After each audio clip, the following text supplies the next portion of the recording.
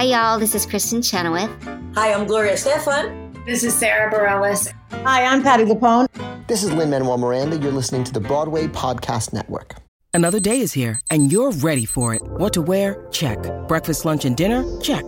Planning for what's next and how to save for it? That's where Bank of America can help. For your financial to-dos, Bank of America has experts ready to help get you closer to your goals. Get started at one of our local financial centers or 24/7 in our mobile banking app. Find a location near you at bankofamerica.com/talktous. What would you like the power to do? Mobile banking requires downloading the app and is only available for select devices. Message and data rates may apply. Bank of America N.A., member FDIC. When you need mealtime inspiration, it's worth shopping Kroger, where you'll find over 30,000 mouth-watering choices that excite your inner foodie. And no matter what tasty choice you make, you'll enjoy our everyday low prices, plus extra ways to save, like digital coupons worth over $600 each week. You can also save up to $1 off per gallon at the pump with fuel points. More savings and more inspiring flavors make shopping Kroger worth it every time. Kroger, fresh for everyone. Fuel restrictions apply.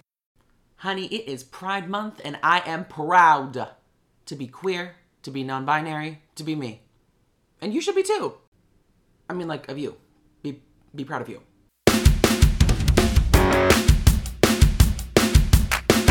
Oh my God, did you hear? Did you hear? Oh my God, guys. Jake has a podcast. I can't believe Jake has a podcast. Oh my God, Jake has a podcast.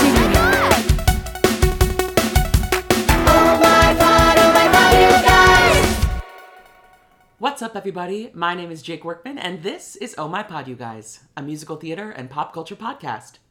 You guys, it is June, and that means it is Pride Month. Happy Pride to all of the queer, non-binary, trans people in my life, in your lives. I love you all. I am so honored to be part of this community. And while this is an incredible celebration, we also have got to remember that this is a fight. Pride is a protest. There are people who need our love and support. Black trans people are in danger, and we have got to show up and fight for them. This Pride Month, I am donating to the National Black Trans Advocacy Coalition in order to fight for racial justice, global social change, and human rights. And you can too by visiting blacktrans.org. Happy Pride, hug your queer friends. And you guys, with that, we gotta dive right into this week's Broadway World Recap, because mama, nothing says gay rights like Kelly Clarkson writing a Broadway musical. She announced a little while ago that she was gonna move her show from Los Angeles to New York, the Kelly Clarkson show, but nobody really knew like what the tea was or why she would be doing that. But there were a few, queers who were speculating that she had something to do with a new Broadway musical, and yes, it is confirmed, Ms. Clarkson, our very own American Idol, is writing a Broadway musical. I cannot fucking wait. It was also just announced that Funny Girl's Julie Benko is joining the cast of Barry Manilow's new Broadway show, Harmony. We had seen a few sneak peeks at the cast and creatives during their workshop last year, but this is our first confirmation of Julie actually being in the Broadway cast of Barry Manilow's new show, Harmony, post her run as the alternate Fanny Brice in Broadway's Funny Girl. I truly have no idea what to expect from this show, but if Julie is any indication, it's going to be fabulous. And speaking of fabulous, next we have to talk about the live capture of Waitress being screened in Times Square. You guys, the Tribeca Film Festival is taking place June 7th through 18th, and they are featuring the Waitress filmed capture in Times Square for free. I think this is an absolutely brilliant marketing idea for Waitress, and I also just think it's really special that people are going to have access to this. So, to get in on the action, visit BroadwayWorld.com for all the details. And lastly, you guys, it was just announced that Sweeney Todd will be embarking on a national tour in 2025, and when I tell you, I had better be the beggar woman. Ruthie Ann Miles, I love you, but it is my turn. City on fire! And you guys, this has been the Broadway World Recap. Oh my pod, you guys. I am so excited to welcome my next guest to the show. She has performed on Broadway, on the West End, off-Broadway, national tours, probably in her shower and living room. It's Hannah Shankman! Oh my God, thanks for having me. Oh my God, thank you for being here. How are you? I'm great. It's my pleasure to be here. I'm so excited. So excited. Tell me, where are you calling from? My apartment in New York City. Oh my God, we might just be neighbors. You never know. Oh my God, are we? Let's not tell everyone where we live. Yeah. Let's find out later. Do you just so happen to be next to your little dog? Yeah, I have my dog here. He's gonna do my interview for me. Great. He said, "Oh my paw." Do you guys? Stop! I cannot. I'm gonna kill myself. Wait. So tell me, how long have you lived in New York? Well, I was born here. Wow, I'm an alien. I know. Homegrown. Homegrown. I was born, well, I mean, technically I was born in Syracuse because my dad was doing a play up at Syracuse Stage, but we lived in Manhattan. I know. My parents are actors. You said so bad for me. Arts, mama. Arts, mama. I want to do what you guys do. They were like, oh, God, good luck. What have we done to you? Literally. But so I lived in the West Village for a little while, and then I lived in Westchester, in Chappaqua. Ever heard of it? Where the Clintons live? Oh. And then I went to college, and then I moved here like immediately after college. So I've been here for 5 million years. Amazing. And you are an alum of one Michigan University Go of Blue, Michigan. baby. Go Blue. The We got to talk University about it. of Michigan. Oh yeah. We got to talk about it because it is that good blue name, baby boo. I know. But I wasn't a musical theater major. Tell me what you did. So this is for all those people out there who get rejected from programs. I got rejected from every musical theater program that I applied to. Work. Yeah, it was really good for me. I definitely needed all that rejection as like an 18-year-old. Oh my God, it was awful. But I got rejected from everywhere, but I got into Michigan for like academics. So I went to Michigan and was like, wait a minute, I love it here. This is super fun. I didn't realize what like a Big Ten school was when I even like went, and I loved it. So I ended up studying art history and then doing a double major. I transferred into the BFA acting program. So I was a straight acting major, very fancy, and a art history major. Wow. And it's so funny too that like you were like, yeah, I'll just be a straight acting major. And then you're like, I will now play Elphaba. They were like, you can only do musicals though. Yeah, precisely. Work. Oh my God. So tell me about art history. Was that something that you had planned on, or was that like... You know, I'd always loved Renaissance art, which now that I've been an art history major, I'm like, that is so lame. Sorry if anyone loves Renaissance art. No. But I was like, this is so boring. Blue is royal, and this is that. And it's like this formula. And then I started like really looking into modern art, and I loved it. And I kind of like stumbled upon it by chance and just like stuck with it. And I'm really glad I did, because I actually left my junior year to go do the Rent tour. And the only reason I was ever able to graduate was while I was doing Hair the Musical on Broadway. I was like a quote-unquote transfer student at NYU and was able to finish my degree while I was doing hair at night. Wow. That's insane. Yeah. It was insane. But it was like the best thing that ever happened to me, because it was the only reason I was able to graduate was because of my double major. Yeah. Wow. That's incredible. Yeah. So then, was that your Broadway debut, Hair? Hair was my Broadway debut. Wow, what a time. Was that my God, what a time. Ms. Diane Paulus? Yes, it was. Wow. Yes, it was. So did you replace someone, or did you rehearse the whole show? No, so I came in a little late. So I went in for the original transfer to Broadway. I was actually doing a production of Hair in New Jersey at a Carousel House with Marty Cummings. Yes, Marty, friend of the pod. I love him. And we were doing it while they were doing it in the park at Shakespeare in the Park. And we had like friends were in each production. So we would like drive back after our Sunday show and hang out with their cast. And it was like very adorable. And so I went in for the Broadway transfer. I did not get it. And then like right before the Tony Awards, they wanted to hire a vacation swing. And I went in for the vacation swing position, and I got it while I was doing the non-EC program at Williamstown. Mm-hmm. And I like had to leave the program and come back and start like the next day. And it was only supposed to be like 6 weeks, and I was supposed to cover Jackie Burns's vacation. Hilarious. And then they ended up keeping me on they were like, never mind, we want you to sign and stay on as a swing. And I stayed on. And then I ended up going to London with them and taking over Jackie's track in London. And it was the best gift ever. It was such a good group of people and such an amazing piece. I had so much fun. I mean, talk about just the freedom to play, like your Broadway debut and then going to London, but you're doing this like ridiculous, insane 70s show. That's so cool. God.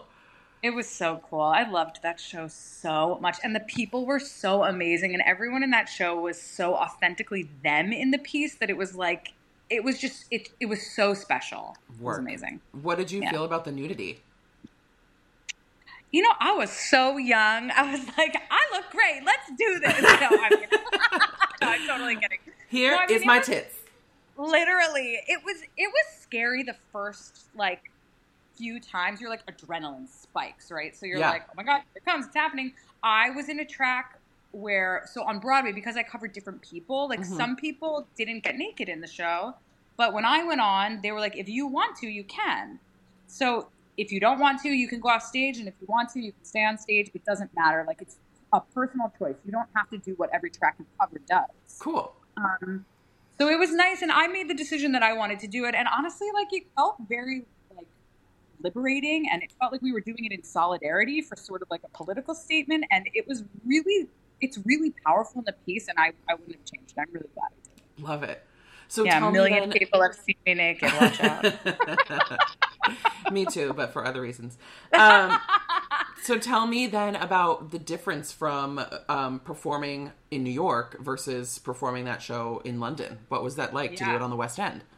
Well, you know, I think like when they told us they were taking all of us to the West End, I don't think we really realized, well, I didn't realize, I should say, how lucky we were, because that like never happens. Yeah. That they take an entire company. I mean, what a incredible opportunity. And so, I mean, New York was, you know, it's such an American piece. It's all about, you know, the Vietnam War, and it's very deep-rooted American history. So when we went to London, it was like, you know, we're doing this American musical in London, but the audiences loved it. Yeah. I mean, they were so into it. And I mean, the theater itself was so cool, and the culture is so different there that it was just so fun to like do our show and experience what it's like to work in London. And we like traveled on our days off to, you know, Brussels or Ireland or Scotland. It was so cool. We had no idea. And I had this like beautiful little flat in Southampton that was like all to myself. And I mean, it was incredible. I just had so much fun living there. And then to be telling that incredible story on top of that, it was such a gift. Wow, that's so cool. So how long were you there before you came back to the States? We were all there for 6 months. Yeah. Oh, wow. And then they just said, it's like limited engagement. We're running for 6 months. So they were bringing the American company for 6 months, and then I think their plan was to potentially extend, but to replace us all with British people, and instead they just decided to end it and send the American company home. So It was like a limited 6-month engagement, yeah. Wow, that's so cool. I really would love to get to jump across the pond and try my hand on the West End. I think it would be such a great learning experience. And, you know, just, I mean, obviously, you know, everyone speaks English and everything, but like culturally it's just different. It's like a different vibe. So yeah, I mean, I've been trying for years to go back. If anybody wants to hire me, I'm Yes. So then how long was it between Hair for you and when you started? Was it Les Mis? Was the next show that you did? It was Les Mis. So I got home from London in like September, and I booked a production of Rent at Syracuse Stage, which was so fun because that's where I was born. Yeah. And I got to work at the same theater my dad worked at, and that was really cool. How special. So special. And then I booked Les Mis the next summer, that like coming summer, I did Tommy at the Berkshire Theater Group, and I got a call back for the Les Mis tour. And so cool. But my friend Brianna, who was in Hair with me, was leaving, and she gave them my name. And she was like, this girl would be great. Like, blessings. I'm so grateful for her. And I went in, and I am crazy. Like, who doesn't know Les Mis? And I went to that audition. I was doing Spring Awakening, wasn't I? I was doing Spring Awakening. I'm completely lying. What is time? I believed you. You're a great actor. Great. So after I did Rent, I went and did a production of Spring Awakening. That's what it was. And I like had to leave the second day of rehearsal for my final callback and was like, oh, guys, I got to go to this final callback. And this was after I had done Tommy. And I went and did the Eponine stuff in the room. Mm-hmm. And they were like, can you sing I Dreamed a Dream? And I was like, I'm going to be honest with you guys. I don't know that song. And they looked at me like I had 10 heads. I was like, can I just have like 15 minutes in the hall just to like look at it? And they were like, sure. Okay. I was like, great. So I went in the hallway and learned I Dreamed a Dream. I mean, I had like heard it before, but I didn't like know it. Right. And I went back in and I sang it. I was on my way to rehearsal the next day in Jersey for this production of Spring Awakening. And I got the phone call that I was going to go. And I was like, I have to put this on the play. I feel so bad. Oh, no. Yeah. And then I went out and joined the Les Mis tour. And then that went to Broadway. But I didn't go with the Broadway company. I was doing Sideshow at the time. Wow. Just a little known, a little ditty. Who knows Sideshow? Best. You were the freaking tattooed lady. I know. What's crazy is when I went in, they like reworked a lot of the revival, right? And I actually ran into Bill Russell like 2 nights ago and we were like chatting, but he came up to me the first day of we did a read through before we started at La Jolla, and I had been going in for like potentially this track called The Snake Charmer. And they had asked me, like, are you okay to handle a live snake? Like, I was like, I guess. Work. No. I was like, I'm going to be Britney Spears. Watch out for me.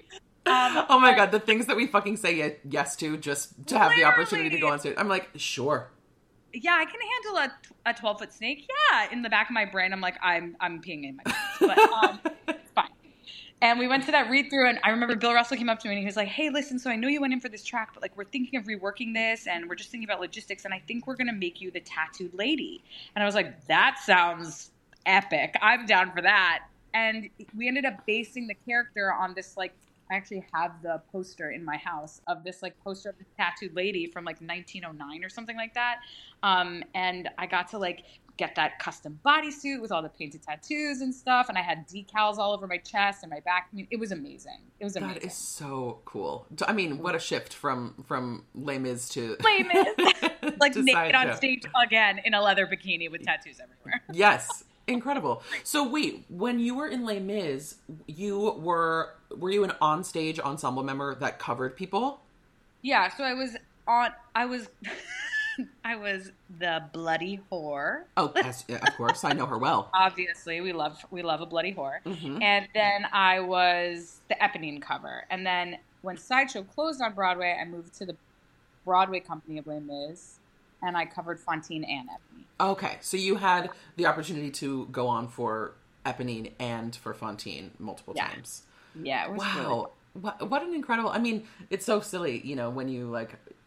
obviously are aware of a show as big as Les Mis, but you're not super familiar or like well versed, and then you're like, well, now I know everything. I could literally go on for any any woman in this fucking show. Crazy.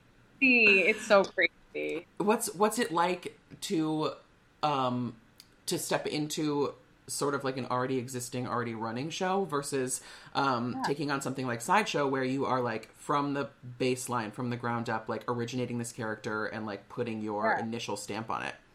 Well, I think with Sideshow, like part of the luxury was we were working with the original creative team, so it really did feel like we were building it ourselves. You know, we cut songs, added songs, we talked about things. I mean, Bill Condon was such an incredible leader for our show, and he basically, we had to do like character presentations for our freaks because he wanted us to know like who we were friends with, how did we get here, what are our feelings about being here, you know? And because some people are freaks by choice, like me, and some people are not in the fabric of the play. Like some people were, made to be freaks by society. Right.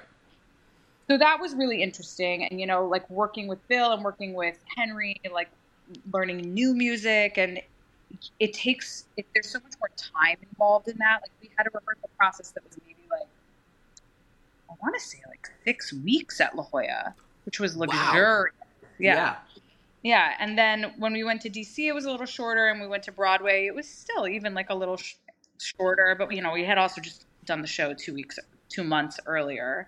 But you know, you get to really put your stamp on a character. Like my tattooed lady's name was Anya. She was from Russia. She, you know, she was a pickpocket. That was part of like my thing. Me and the pincushion guy were really good friends, and so like Bill added in this thing where I actually pickpocketed Ryan Silverman's character at the top of the show, like things like that, and it really helped us, you know, find our dynamic as a group, which was really cool. And we actually did that with hair too. We did character presentations for our tracks and like how we had gotten to be part of the tribe, stuff like that. But then in a show like Les Mis, where you know there's already the production's already going and you're just kind of slotting in. I had 2 weeks of rehearsals to learn my ensemble track, and then I think I learned Eponine in 2 weeks as well. And then on Broadway, it was the same. Well, it was actually quicker when I joined them. It was like a week to learn my ensemble track, I think, and then I learned Eponine, and then I learned Fantine.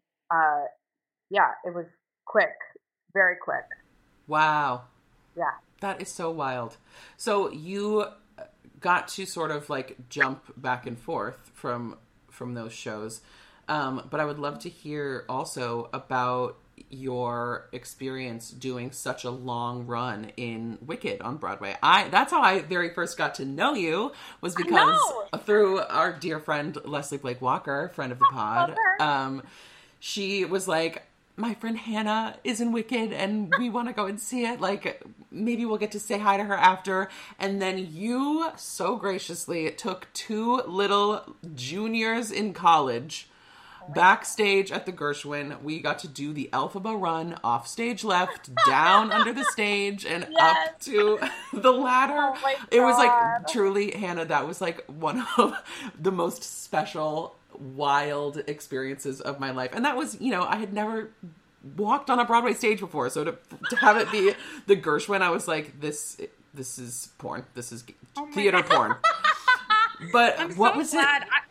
It's like so cool too, because I think Wicked is one of those shows that like people, you know, it like inspired so many of us to go into this business. Yes, and so 100%. To be able to take people who want to do this backstage is also so much fun at a show like that, because you know, it meant a lot to me going backstage at that show the first time I ever did, and like the first time I tried on my Act 2 Elphaba dress, I remember being like, what is my life? Yes. So what was the road to Wicked for you like? My road was really fast. I'm not going to lie to you. I was in Les Mis at the time, and I got called in to come in for the Elphaba cover. I had never been in before. This was in like April. I had always wanted to go in. I went in April and was like, great, cool. I have a job. I don't need to worry about this. I went in. I didn't hear anything. Then I think in like July or June, maybe it was July, I got called back in for a callback. They were like, hey, can you come in and do the Elphaba stuff? And can you also do the Nessa Road stuff? And I was like, oh, sure. Great.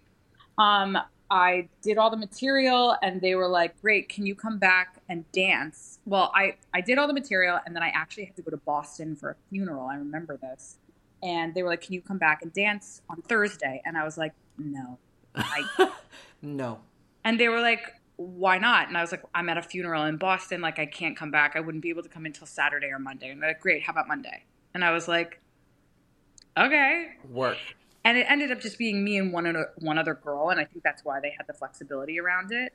And we did like partnering, which was terrifying. I've like never partnered before. I was like, nah, whatever. I'm not going to get this. This is like, they're like, can you do this lift? I'm like,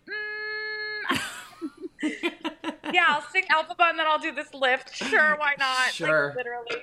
And like 2 days later, I got the call that I got it. And I was like, oh. So I only went in like 3 times. But you weren't the Elphaba standby. You were in the ensemble and covered. Yeah. So I was in the ensemble and I covered Nessa and Elphaba. Wow, that is incredible. I mean, talk about range, girl. Come on. You were Dawn Singh. Oh, I know I was dancing. I'm dancing in the commercial too that's out. I'm always like, oh. Yes! Oh my God, what is that like to be able to like, you're like scrolling through Twitter or something and there's like an ad for Wicked and you're like, well, there's my little pink beret. Oh my God, literally. I'm like, they do like it's so random. The whole commercial is like flashes of like, Elphaba and Glinda and Elphaba and Glinda and like ensemble dancing. And then there's a close up of me in my mob costume being like, in Defying Gravity. And I'm like, why me? Work. So, when you rehearsed for that show, did they rehearse you for Elphaba, Nessa, and your ensemble track, or so they taught me my ensemble track first. Wicked has the luxury of they actually have a rehearsal studio in the building. Yes. So they have it like all taped out and everything. So I had music first in the basement, and then I learned all the dancing upstairs with the dance captain at the time, Antoinette. She was incredible.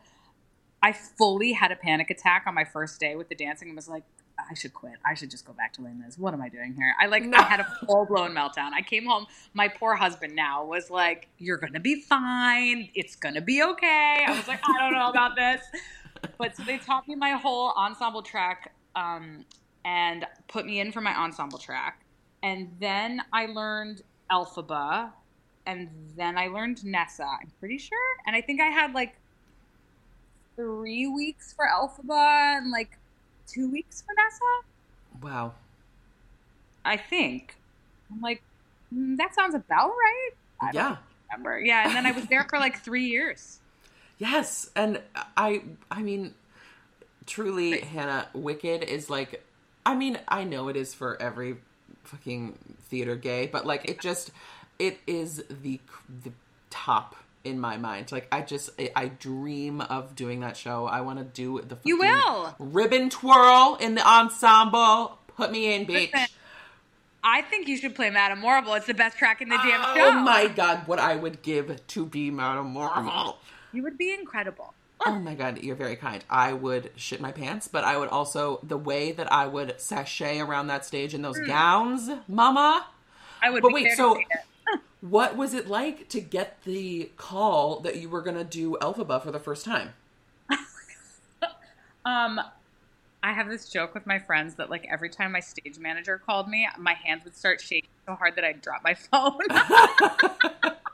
It's like every understudy's nightmare because you're like, every time I got a text message, I knew I was on for like Nessa or they were swinging me out.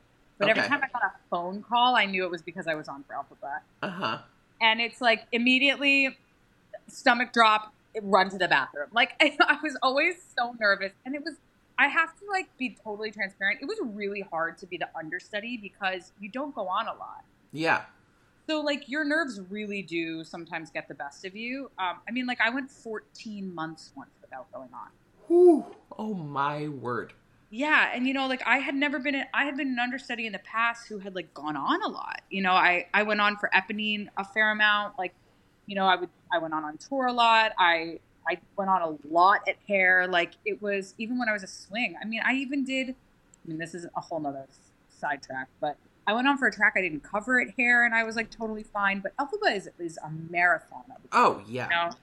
And when it's not in your body, like man, I remember I would get the call, and it would be like, you're amping up, you're getting so nervous. You do the thing. I like don't even remember going on the first time. I was so just like hyper focused, and my adrenaline was so high. And I remember the curtain coming down, and I just started crying. I was like, I can't believe that happened. And then you just have such an adrenaline spike from doing it that I just sat in bed for like 5 hours. I couldn't go to sleep. I'm sure. I mean, it's one thing to even just get the call that that you have been cast as Elphaba. But the fact that like you get settled in, your people, your traffic on stage and off in your ensemble track, and you get that, the adrenaline just from a usual performance in the show. But then like you're watching someone else be you. Yeah, that's crazy. So insane. The only time it's insane. Like the only time I've ever, I guess technically like understudied, I was swinging and I covered 11 people. Oh. And let me tell you, I was like, there are not nightmares you must have had. Oh my God, there are not enough colors of Sharpie in the world to make it work. Like, I was like, but wait, if I'm you and you are me, and I'm over here and you are there, then who's over there? Like, it's a mess. Also, wait, I know you. I usually sit next to you, but you're playing someone else today. What's happening? Exactly. So how do you keep it in your body? Did you have like brush up rehearsals? Did you just try to like keep it in your body for yourself? You know, it's really hard to keep that role in your body, I think. I think stamina-wise? Yeah, I think unless you're doing it or you're standing by and you're going on fairly often, like, it is very difficult to keep it in your body. I think, you know, I always say this. I think the hardest track on Broadway is probably playing Elphaba. I think the second hardest track is being the understudy, not the standby. Because it's really hard to keep it in your body. And I think when you're not going on a lot, it comes down to you a lot. And I honestly didn't feel good about going on for that role until like the last time I went on. Mm-hmm. I mean, it took me a while, and it even takes the Elphabas and the understudies a while, I think, to feel good about going on and to feel like they have it in their muscles. You know, it takes a minute. It's really exhausting, and you really have to understand how to like pace yourself. And I think once you get the nerves out of the way, it's a lot easier. But when you're only going on once or twice a year, you know, like your nerves get the best of you. So it's definitely difficult. It's challenging. I learned so much about what I was capable of, and also like work I needed to do on myself, and like about, you know, doing a role that huge, because there aren't many, you know, that are that big. Well, and it's not even just like, it's not just the physical show. It's not just the singing. It's not just, you know, knowing where you're supposed to be and knowing your lines. You're literally in the chair from half hour to top of Wizard and I. Like, you do not have your own shit, like your own vibe during that show. You get like maybe 2 minutes. And you're the race car and everyone else is maintaining you. Yeah. And I will say the one person I could never have done that without was the hair girl and the dresser. I mean, they are, I like to say, the offstage Elphabas. It is impossible to do that role without those two people, and they are the reason the show goes on every day. Green team, baby. Green team, making it happen. Did you have Craig Jessup do your makeup? Yes, I love Craig. Oh my God. Icon of the Broadway. Wow. So, and obviously we talked about it a little bit, but you also covered Nessa Rose, and she has quite the second act, in my opinion. I think it's honestly my favorite scene in the show is Governor's Mansion in Act 2 when she, because Nessa just is so rich. Like, she's just angry. I love it. So mad. Did you go on more for her than for Elphaba? I went on for Nessa a lot. You know, that track is like deceptively hard because the stage is raked and you're in a rolly chair. Yes, you are. So like you have to learn how to brake. Also, like, you're using intense arm strength, and a lot of girls injure their necks. You're also like looking up and you're singing. It's a lot. Yes. And it's a tough track. People are like, oh my God, you get to sit down the whole show. You're like, yeah, and fight the rake. Yeah. Come on, guys. But I loved going on for Nessa. I actually had so much fun going on for her because, you know, she's such an underrated character, I think, in the show. She really fuels a lot of the issues in the show. Like, she fuels the tumultuous relationship between Elphaba and their father.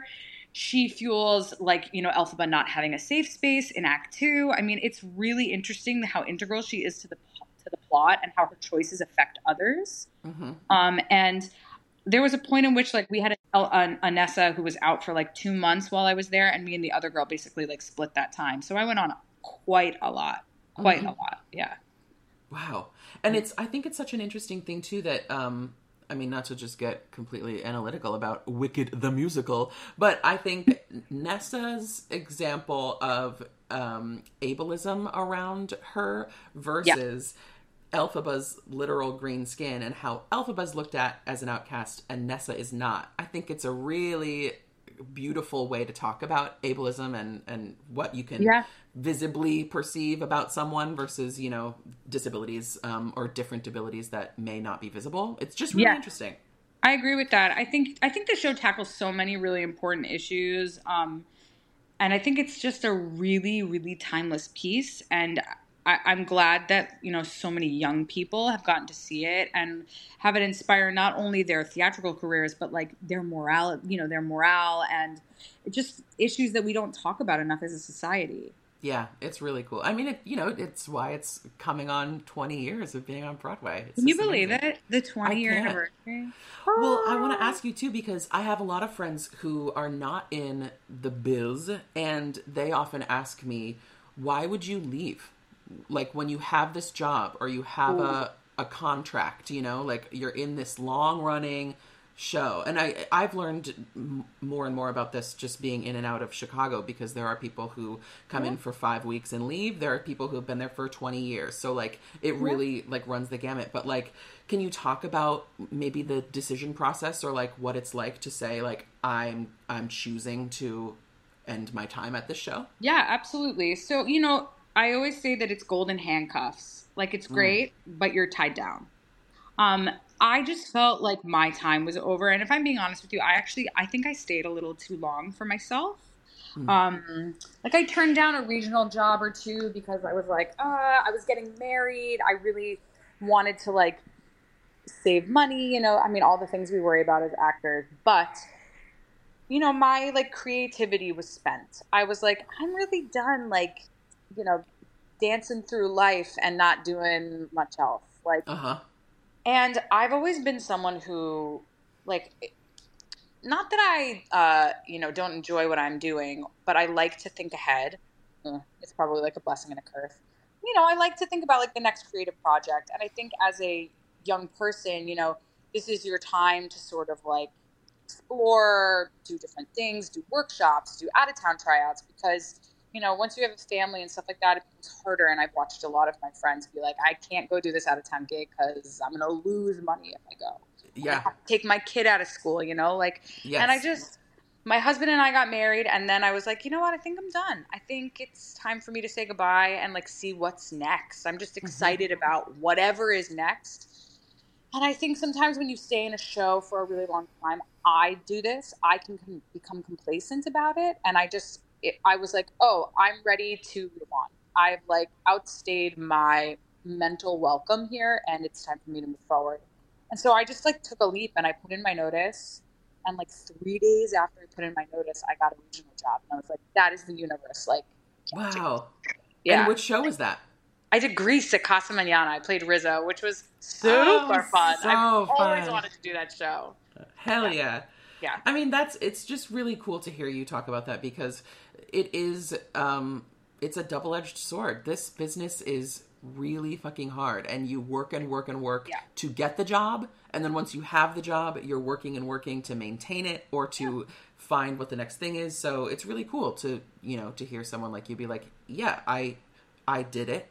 It was wonderful, and I learned a lot, and now I don't need it anymore. I can and move I also on. think, it's scary when you leave a show like that. Like, after I did Les Mis, I didn't book anything until Sideshow, and that was like, I want to say 14, 13 months of me like hustling and like working in retail and, babysitting, and it happens. Like, you go dry stints, and it's really scary, but like, you have to have faith in the fact that, like, if you're putting in the work, if you're going to class, if you're working on your material, that the next job will come. It's just, when will it come? And it's so hard to, like, see that when you're in a great job, too, because you're like, I've always wanted to be in Wicked. Why wouldn't I stay at Wicked? And it's like, well, sometimes you just run your course with something, and then you have to move on. Absolutely. I mean, even just doing the same thing every single day would be exhausting. So there are hundreds, if not thousands, of girls who would kill to do my track. So why am I staying here, taking the track that I'm really not, I'm not loving doing anymore? Someone else would come here and be so damn grateful to probably like make their Broadway debut or like cover a dream role. Like, that's a big deal for somebody. And I don't believe in like tethering yourself to a show unless you have to for like, financial reasons or your family. Like, those are different reasons. But I wasn't in that position, and I had the luxury to be able to let go, and I took that opportunity. Love it. That's so cool. Yeah. And then was it after Wicked that you joined the tour of A Band's Visit? Yeah. So I auditioned for Band's Visit before I went to go do Grease. Okay. I went in for I think Broadway replacements for Dina. And at that point, they hadn't like announced closing or anything yet. You know, they were planning on replacing Katrina Lenk.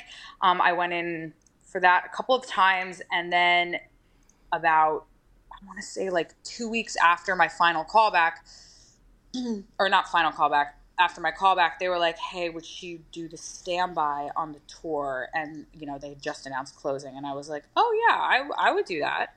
I hadn't toured since Les Mis. It had been a while. And they were like, great, she just needs to come in and she needs to roller skate. I was like, huh? Oh, I'm sorry. I didn't realize we were doing Xanadu. 1 second. Let me Literally. brush off my skates. Literally, I was like, oh, I have to know how to roller skate? Because I'd seen the show. I wanted to be in it so bad. I mean, like, as a Jewish woman in this business, just, like, seeing that show was really special. Yes. And Katrina Lenk was so incredible. And the story, I mean, I don't know if you've seen the movie, but like everything about it just really spoke to me on such a, like to my DNA. Like I was like, I have to be in this. Yeah. So I went to Paragon Sports in Union Square, and I tried on some roller skates and I skated around the basement a little. I was like, oh, Work. Okay, I guess I could do this. And I went to my final callback and skated, and then I sang all the Dina stuff, and then I got a call like a couple days later while I was working a shift at Equinox. Yes. Yeah, oh, literally. we know her well. Everyone does. I got a call that I would be the standby on the tour, and we started rehearsals for that in May for the first national, and it was the best. I had the best time on Band's Visit. Oh my God, Wow. what a great group. That's amazing. And you ended up going on quite a few times? Yeah, I went on a lot. I went on for all 4 parts, which was super fun. And I was the dance captain for that show. Oh, come on, dance captain. Hey-o! Get your little pay bump and tell people where to go. Literally. I'm like one of those people. I was also the assistant dance captain on Hair. Yes. And I feel like it's because as like a swing, my brain works so well with like traffic patterns and yes, reversing things. Yeah, and I think it's been this weird blessing that served me really well, where it's like I would not consider myself a dancer. I'm like a strong mover, but in a show that doesn't have a ton of technical dancing, I really thrive with that, and I'm really good at like maintaining choreography and teaching, and I got to like put people into the show, which was super fun. And I went on a bunch, and yeah, it was great. I had a really good time. That is so cool. And how special too, like you mentioned, that your heritage and you being a Jewish woman, you could fully spread your wings in that role and feel 100% authentic. And it was like, that's so cool. It was only the second time I've ever played a Jewish character too. I did it with Leslie, our friend Leslie. I played Fanny in Funny Girl, and like, man, it's so fun when you get to like sink your teeth into one of those roles and you just feel so like at home in it. It's a beautiful, beautiful beshert feeling. Yeah. That's so cool. Well, I, of course, have seen illegal contraband footage of your Fanny, and let me tell you, it's ridiculous. Oh my God. You're so damn good. Thank you. Of course. I had the best time doing that role. Oh my God. What a role. What a beast of a role. Probably the most fun I ever had playing any role. I mean, it's like you said, it's like an Elphaba. They don't make them like that anymore. Yeah, and it's so cool too because it's based on a real person. You're like, wow, this person broke down all these barriers and they made this musical about it, and now I get to tell her story. How incredible. Right. That is so cool. Yeah. I would love to hear from you if there are people in your career who you have worked with, who you have been like starstruck by. Or like, was there ever an instance where you got the call that you were going to be joining a show and then you're like, oh my God, this person is in the show with me. Like I'm on stage with them. Yeah. Well, I will say the most starstruck I ever was when they did the Les Mis movie, they asked a bunch of us to sing with the movie cast at the Oscars. So yeah, I know, right? First of all, I got the call that I would be like singing at the Oscars and I was like, huh? You are like... it was so fun, but we got there, and I remember, like, Hugh Jackman went up to every single person the first day and introduced himself, shook their hand, thanked them for being there. I mean, the classiest act in the entire world. And I remember being like, I'm so starstruck, and also, what a kind human. What a humble, incredible, talented, magnificent example of someone in this business who is just a class act. You know what I mean? Love it. Yeah. And then I also like, I wouldn't say I was like starstruck, but it's so funny that you bring this up because I've understudied Casey Levy twice. And Work. also she did the same track as me at Wicked. And I remember when I got hired to do hair, I was like, man, this girl is a freaking powerhouse. Like, she's Beast. incredible. And now she's such a sweet friend. And I actually like was out to drinks with a friend last night, and she like came up behind me and was like, hey. I was like, oh my God, I love you. Oh my God, you're fucking Casey Levy. Yeah, and like I don't think of her that way at all. Right. She's just such a good human, and like a beautiful actor, and a mother, and a friend, and like she's just amazing. And I remember she was so supportive of me as her understudy, which is so, beautiful in this business when we can do that for each other. Yes. She was so kind to me, and I'll never forget that. And like, if I ever have an understudy, I would never treat them any different than Casey Levy treated me. Because man, what a great example of a person in this business who has a heart of gold and also a voice of gold. Yeah, sincerely. You heard it here first, folks. Yeah. Casey Levy's a good one. She's amazing. I love her. She's the best. That's so cool. So do you have hopes or aspirations to do more Broadway or regional work? Like, what would be your dream come true to do, like, a show? I mean, I would love to do a play. I would really love to do a play. Like, I wanted to be in Leopoldstadt so bad. I love that show. Oh,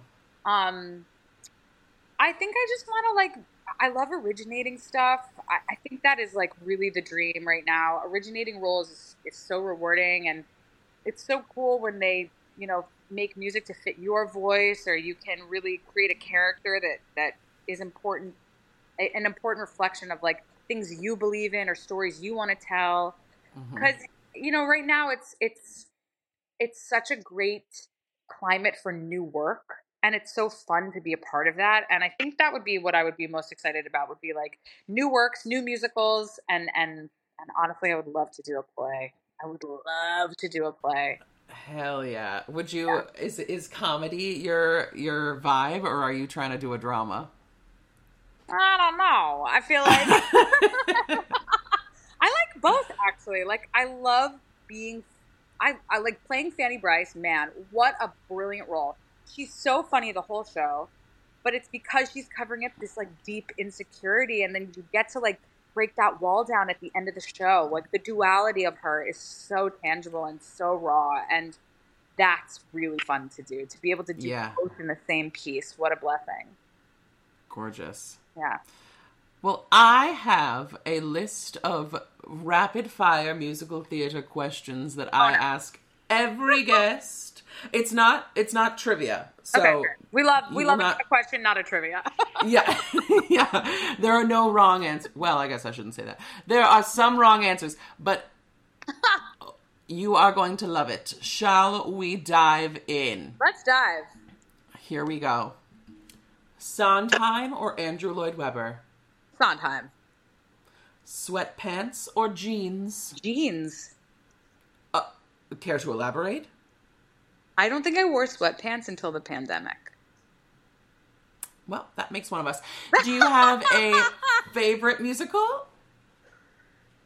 Cabaret. Same! Oh my God, really? It's also like my dream role. I'm dying to play Sally Bowles. And I, the MC. And oh together, my God, let's do it we together. will take this world by storm. I love it. Yes. Do you have a least favorite musical? No. Your tone seems very pointed. Well, I'm trying to think. Do I have a least favorite musical? Nothing is coming to mind. I'm like, there are musicals that like I don't love, but I don't like hate anything. Okay. Yes. Oh, you already asked this, or you already answered this question earlier. I was going to say, would you like to do a Broadway play? But we know the answer is yes. Please. Somebody hire her. Are you a morning person or a night owl? Both. Oh, wow. You like to get up in the morning? I've been doing it recently, and I'm fucking loving it. But I need to do it.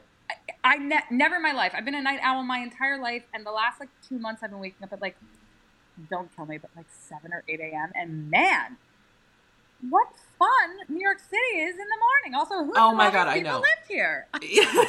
Literally, you can live a full life before 11 a.m. Yeah.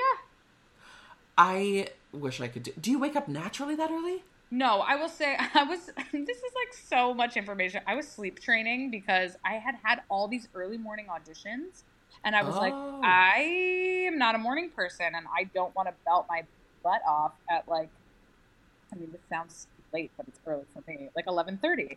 Yeah. So, I was having all these 11, 10:45, 11:30, 12, and I was I'm just going to start waking up at 8 and see what happens.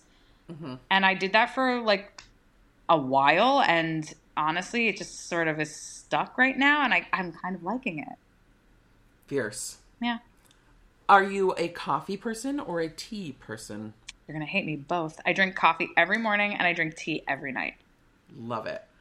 Do you prefer golden age or contemporary? Contemporary. Work. What's the hardest show you've ever done? Wicked. That was easy. Yeah. Could you name all of the Broadway theaters you've performed in? The Hirschfeld, the Imperial, the Gershwin, and the St. James. Gorgeous. What is your favorite costume you've ever worn? My favorite costume, the Tattoo Girl. Oh, yes. Yeah. I could have answered that myself. My second place would be Elphaba's Act 2 costume. Oh my God, that custom gown. Oh, it's so beautiful. It's so beautiful. And you can't even really see how fucking stunning it is from the audience. Seeing it in person, it's wild. Yeah. Oh, do you have any pets? Oh my God, I do. His butt is on my shoulder right now. Oh, who's that baby? It's my dog, Charlie. Charlie. Yeah. I want a dog so bad. Oh do you love having a dog? I love having a dog. Oh my God, I've brought him on tour with me twice. That is the realest tea. I would absolutely do that in a heartbeat. I think if I book a tour, that would be reason enough for me to get a dog. To have a reason to come back to the apartment or the hotel every single night.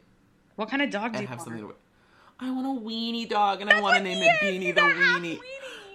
I want one, but I want a super teeny tiny one. Oh my God, so cute. Have you ever missed an entrance in a show? Oh, no. But I did screw up an entrance in a show once. Oh my God, do tell. So, Les Miserables, ever heard of it? I was on for Eponine, and she changes into pants that look like her skirt for Act 2. And she runs on, and Marius is like, "Hey, little boy, what's this I see?" And I fully walked out, not having changed into pants, wearing a skirt. And he just looked at me like, "Throwing up my line." I was like, I screwed up. I fucked up. I'm so sorry. He's like, "Hey, little bitch, what's this I see?" Literally, I was like, "What's happening?"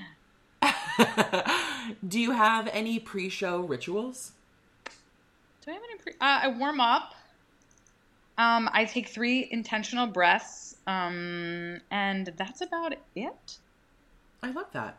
When you go on for so many different tracks, I feel like you can't do the same thing every time, Oh, of course. Well, I'm rather, what's the word, superstitious when it comes to things before a show. I don't like to use different makeup brushes when I know that I do my makeup the same way. Makeup for me is so transformative, especially if I do Mary Sunshine. I want to do it the same way every time. Yeah. So that sometimes if that gets messed up or interrupted, I'm like, yeah, I have to be ready, dressed before the show starts. That's a big thing for me. 100%. I am not someone who can be like, I'm not in the first number, I'll just take my time getting dressed. No, absolutely not. No. The orchestra is playing. I'm fully ready. In costume on the deck level. Yep, ready to 100%. go.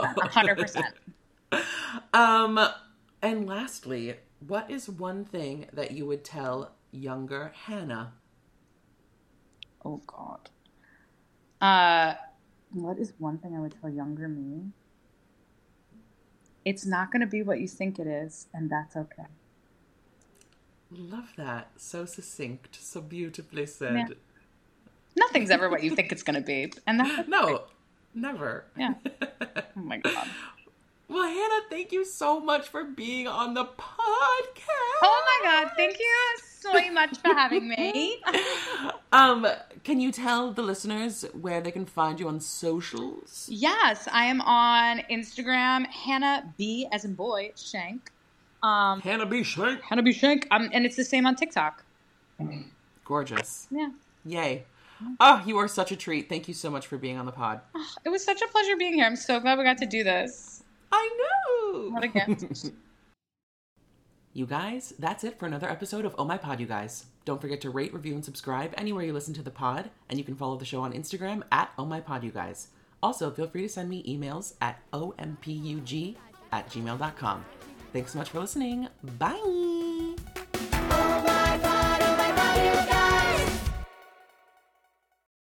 Hey, it's Leslie Odom Jr. here on the Broadway Podcast Network to tell you about the Rise Theater Directory, a program of Maestro Music. Rise is a national online resource designed to connect and empower backstage and administrative and creative theater professionals from underrepresented backgrounds. If you work or aspire to work in the theater community, this can help you find your next project. And if you hire theater professionals, search the Rise Theater Directory to find your next team. Create your profile now and get more information by visiting risetheater.org. That's theater with an RERISETHEATRE.org, because only together we rise.